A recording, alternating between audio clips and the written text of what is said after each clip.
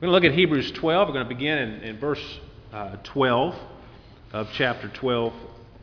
And last week we began this study of chapter 12. This is a second part of a two-part series. And last week we looked at 2 points, and hopefully you have received an outline that we've laid out for everyone.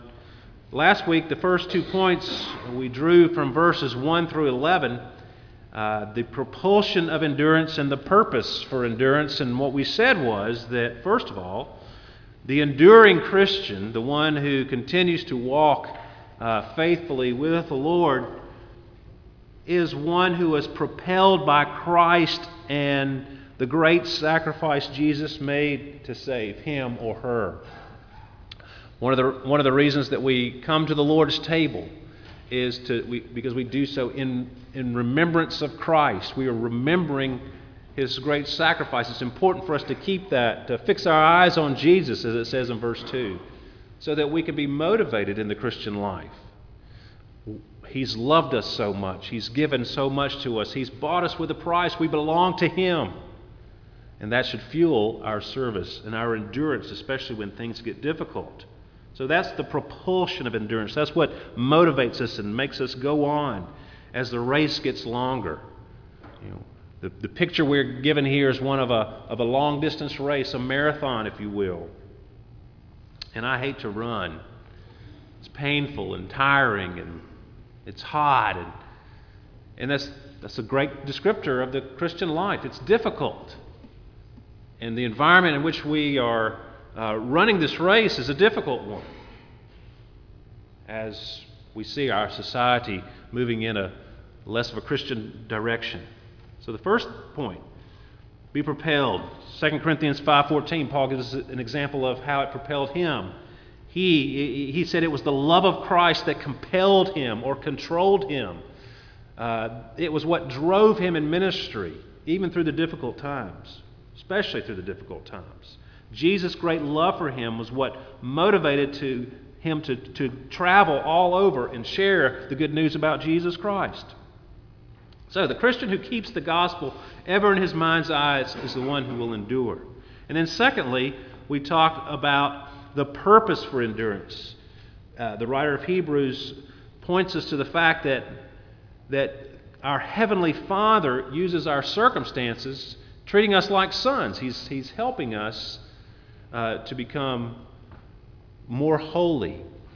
And discipline means instruction. It means teaching. It means also reproof. It can mean punishment even. But the Lord uses all these circumstances to help us grow in our relationship with Him. Often we resist that.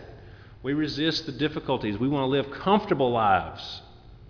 And sometimes it's not in God's will that we be comfortable. He wants us to be uncomfortable so we can learn and grow and become stronger. So if we want to endure as Christians, we need to keep that in mind as we go through life, as it becomes difficult. Don't just think that, oh, God's against me. No, maybe God is really for you. He's trying to help you work through things. He's trying to help you see your sin so that you can repent. There's all manner of things that He could be doing, but what He's doing is for your own good and for the purpose of making you more holy, more like Christ. So having that perspective in life helps you endure through the difficulties.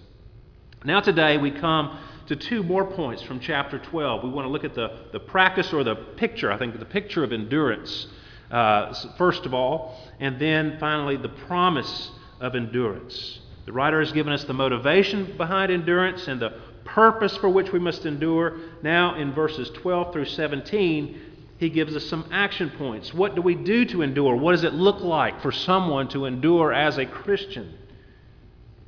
So let's look at verses 12 through 17. Therefore, lift your drooping hands and strengthen your weak knees, and make straight paths for your feet, so that what is lame may not be put out of joint, but rather be healed. Strive for peace with everyone, and for the holiness without which no one will see the Lord. See to it that no one fails to obtain the grace of God, that no root of bitterness springs up and causes trouble, and by it many become defiled. That no one is sexually immoral or unholy like Esau, who sold his birthright for a single meal. For you know that afterward, when he desired to inherit the blessing, he was rejected, for he found no chance to repent, though he sought it with tears. If you ever go to a race, a track meet, a 5K or a marathon, when the gun goes off and people start running, you might cheer, "Go, go, go," if you're there cheering someone on. But once you get towards the middle or the end of the race, you might say different things like, "Don't give up. Keep on going. Catch that person that's in front of you." You're giving them encouraging words so that they won't quit or slow down or start walking, which is what I usually do when I go out for a run.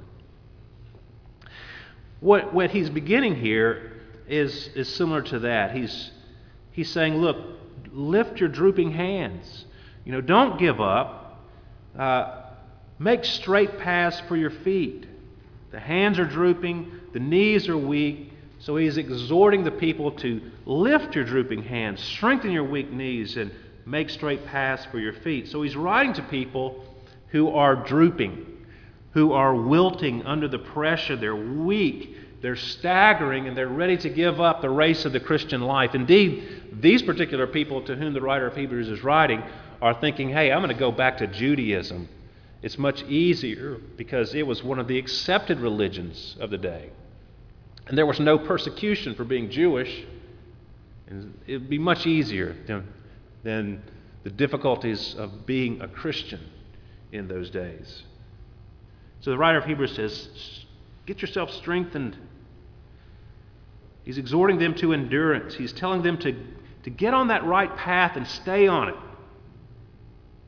And then he gives specifics. What can they do to endure through their trials? What is that right path? And I've broken it down into three things. First, he says to strive for peace with everyone and for the holiness without which no one will see the Lord. So strive for peace and purity, because that's what he means there when he's talking about holiness. He's talking about purity of life, living out a holy lifestyle. These two things must hang together, because you can have peace with people by sacrificing your purity. It's easy to do that. You can make people happy by going along with the crowd. But what he's saying is, strive for peace with everyone where it's possible. He says the same thing in Romans 12. More specifically, he says, Romans 12:18, if possible, so far it depends on you, live peaceably with all. So do everything in your power to live peaceably with people inside the church and outside the church. But don't sacrifice holiness for that. Be holy, because without holiness, no one will see the Lord. If your life is not producing the fruit of holiness, then it shows that you're not a believer, and you will not see the Lord at the end if you're not producing the fruit. So, peace with everyone and holiness, purity, peace and purity. We're to strive for those things. That word strive is the same word that's used for persecution. Christians were hunted down, pursued, dogged in those days. You think of the Apostle Paul, how he went from place to place before he was a Christian. And he was seeking to put Christians to death. He pursued them. That's the same word that's used here for striving for peace. Do everything in your power to be at peace with people, to have a good relationship with people, to build bridges with people, to make a connection with people so that you can share the good news of Christ with them if they're lost, so that you can encourage them if they're a brother and sister in Christ. Relationships with people are vitally important. And be pure, be holy, walk circumspectly, according to God's Word, according to His paths, the straight path that He's telling us to get on. So that's the first part. Strive for peace and purity. Secondly, he says, or I say, receive and depend upon the grace of God instead of being a bitter root. You don't want to be a bitter root. It's not a compliment to be called a bitter root. I don't know if anybody's ever called you a bitter root, but he's telling you not to be one. It's not a good thing. He's referring to Deuteronomy 29. In Deuteronomy 29, Moses is giving instruction to the people of God, and he says this: "Beware lest there be among you a man or woman or clan or tribe whose heart is turning away today from the Lord our God to go and serve the gods of those nations. Beware lest there be among you a root bearing poisonous and bitter fruit, one who, when he hears the words of this sworn covenant, blesses himself in his heart, saying, I shall be safe, though I walk in the stubbornness of my heart. This will lead to the sweeping away of moist and dry alike. The Lord will not be willing to forgive him, but rather the anger of the Lord and his jealousy will smoke against that man, and the curses written in this book will settle upon him, and the Lord will blot out his name from under heaven." So you see, this is a very stern warning that the writer of Hebrews is giving us. Don't fail to obtain the grace of God. God is graciously offered to forgive us our sins. He has provided a way of salvation for us in Christ. Don't miss that. There are people who go to church who look the part. That they have all the trappings of religion, but they're a bitter root. They're actually not following at all. The people in Moses' day, they heard the words of the covenant, the words of that God has a relationship with this people. And they said, yes, I'm one of those people. And God says, no, you're not. You're not one of those people because you're worshiping idols. People fooling themselves. Presumption. It's a very dangerous place to be. The people to whom the writer of Hebrews is writing were people who were ready to give up. They weren't bearing any fruit. And he's saying, don't be that person. Don't be that bitter root. It's going to cause trouble. And it not only causes trouble for the person because they've missed the grace of God, but they become someone within the body that defiles the whole body. It causes trouble because there's bitterness in their lives. And people like that generally, when they go through difficulties, get mad at God because things aren't going well for them. Life's not easy. Well, God, I do all these things. I do this, do that. I go to church. And as Jesus said, I never knew you. Be sure that no one fails to obtain the grace of God. Run to Jesus. Turn to Him. Receive His grace and depend upon His grace for your life. So that's the second thing. Receive and depend upon the grace of God instead of being a bitter root. And then thirdly, don't sell your birthright for a single meal. Of course, this refers to Esau. Verse 16, see to it that no one is sexually immoral or unholy like Esau, who sold his birthright for a single meal. For you know that afterward, when he desired to inherit the blessing, he was rejected, for he found no chance to repent, though he sought it with tears. You remember the story of Esau. Esau was the firstborn.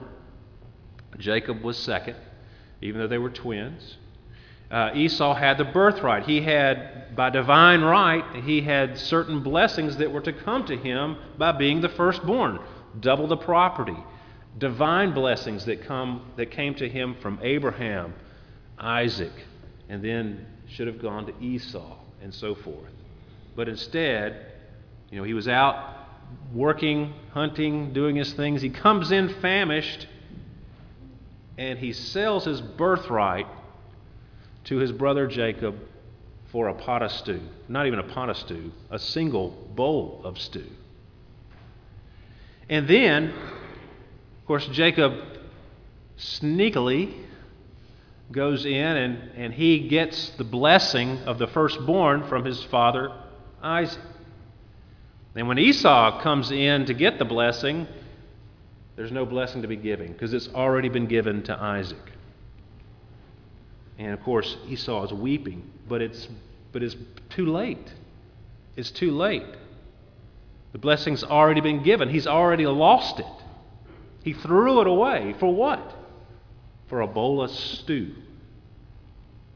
See, Esau came to that place. Verse 17 is a little tricky. I take that he found no chance to repent to be parenthetical. So what it's saying is, after he sold his birthright for a single meal, he desired to inherit the blessing. He was rejected, for he found no chance to repent. That's why he was rejected, because he could not erase the action that he took. He carelessly threw away his birthright for something that was very small and insignificant. He lost on divine blessings. He sought the blessing with tears, but he was rejected because he found no chance to repent. It doesn't mean that even that he wanted to repent, and even though he was crying to repent, that's not what this is saying. If you repent truly, the Lord will forgive you. But he was crying about, and if you go back to Genesis, he was crying about the fact that he could not get the blessing. It had already gone. It had already been given by Isaac. What does this mean for us today? Well, don't be sexually immoral, and don't be unholy like Esau. I think they're going together. Sexual immorality is something that can derail you in the Christian life. Not just that, but all kinds of unholiness. Trading a divine birthright for a single meal. People will throw away a marriage for a few moments of pleasure, forbidden pleasure. People will get derailed in the Christian life by making a stupid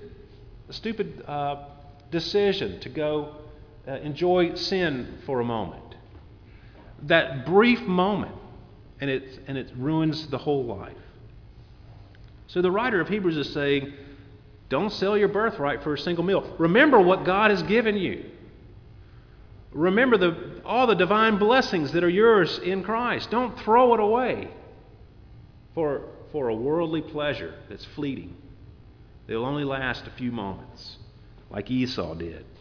He carelessly, he didn't even think about it. He was so hungry, all he could see was that food. That was all that was real to him at that moment. He didn't care about the divine blessings that would come to him. He didn't care about being the firstborn at that moment. But he did later, when he sought that blessing from his father, and the blessing had already been given. It was too late. It was too late. Don't miss the grace of God. Don't miss out on the divine blessings. They're there for us. God has promised them. But if you reject it, if you treat it flippantly, if you don't take it seriously, there may come a time where it's too late. I don't want to use fear tactics here, but it's true. We're not guaranteed another moment of life. We don't know when our time will come. So we must be warned. But as we live the Christian life, watch for detours on the journey that look good, but will lead us into the ditch. They're out there. We have an enemy who's constantly telling us to come over here and take part in that. So the writer is saying if you want to endure, you've got to avoid those momentary pleasures that lead to a lifetime of misery, or even an eternity in misery. So that's the practice of endurance. What does it look like to endure? The picture of endurance. How do we practice it? Well, these things. Strive for peace and holiness. Receive and depend upon the grace of God, not being a bitter root, not being a false professor. And don't sell your birthright for a single meal. Avoid sin at all costs. These are important practices to help us endure. But remember the first 2 points. Why do we do it?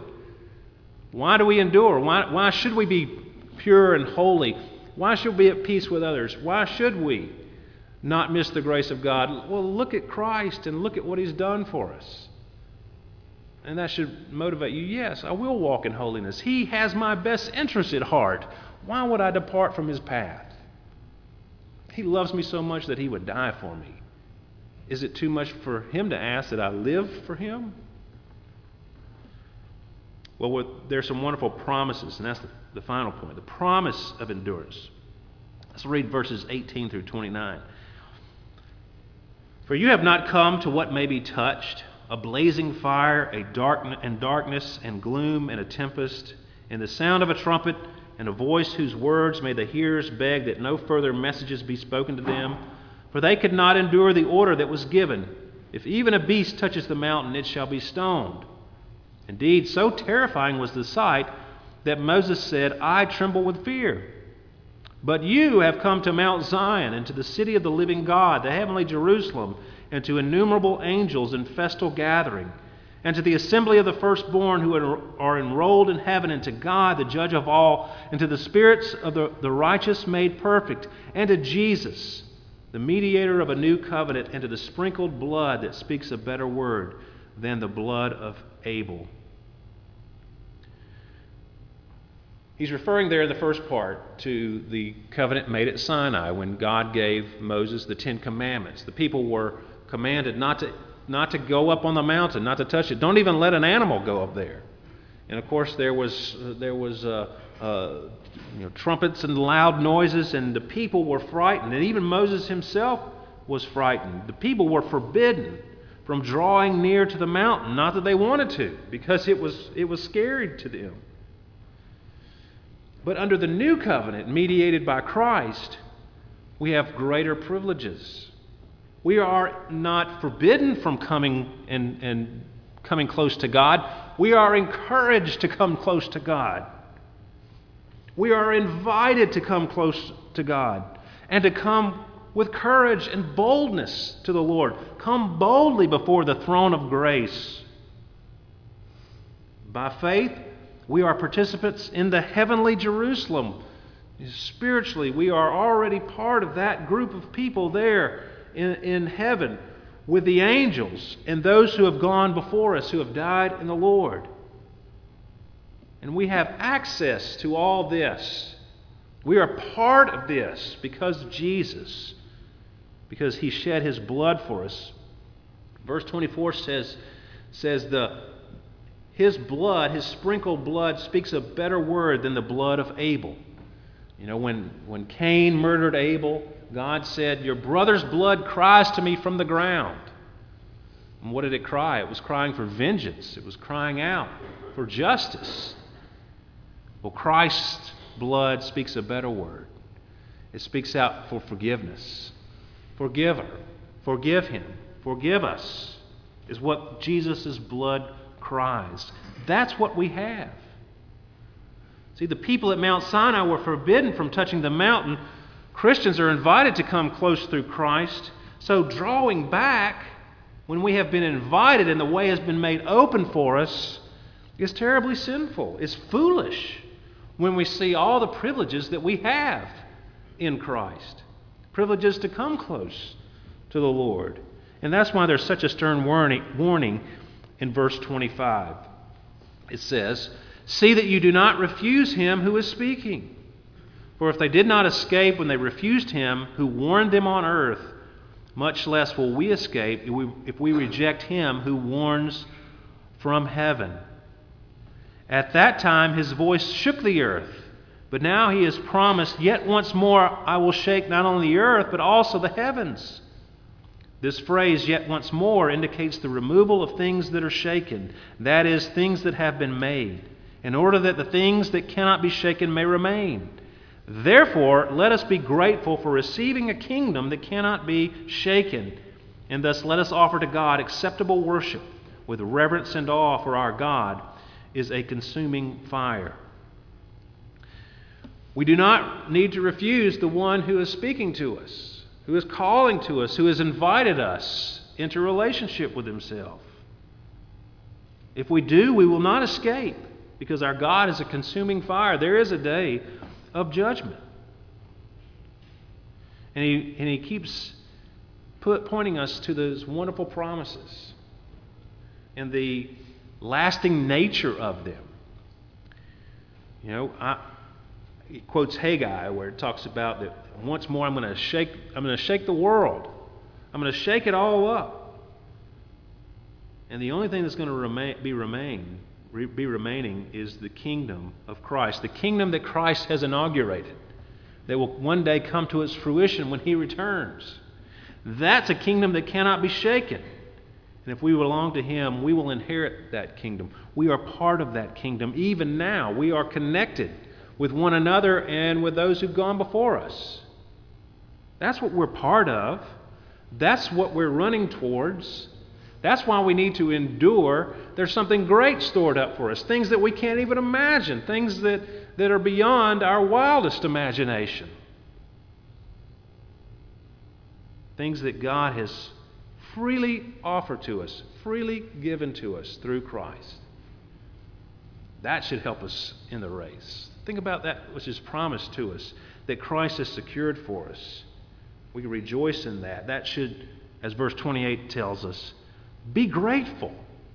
Live a life of gratitude for what He's done for us, for giving us this kingdom that cannot be shaken, and let us worship Him. Let us bow before Him and give Him all the glory and praise for what He has graciously given us with reverence and awe. Be in awe of what He's done for us. Revere for what He's done for us. How gracious He is to us. So if we want to endure in the Christian life, fix our eyes on Christ, the one who loved us and gave Himself for us. Remember what God is doing in you. And He's going to finish that work that He's begun in you. He's treating you like a son. He's disciplining you. He's getting you ready for the kingdom that's coming, to be a holy person in that kingdom. In the meantime, strive for purity and peace. Don't miss the grace of God. Don't get derailed by sin off to the side somewhere. And keep in mind that there's something better coming, something in the future, something that's beyond our imaginations that will last forever. Anything this earth has to offer is only temporary.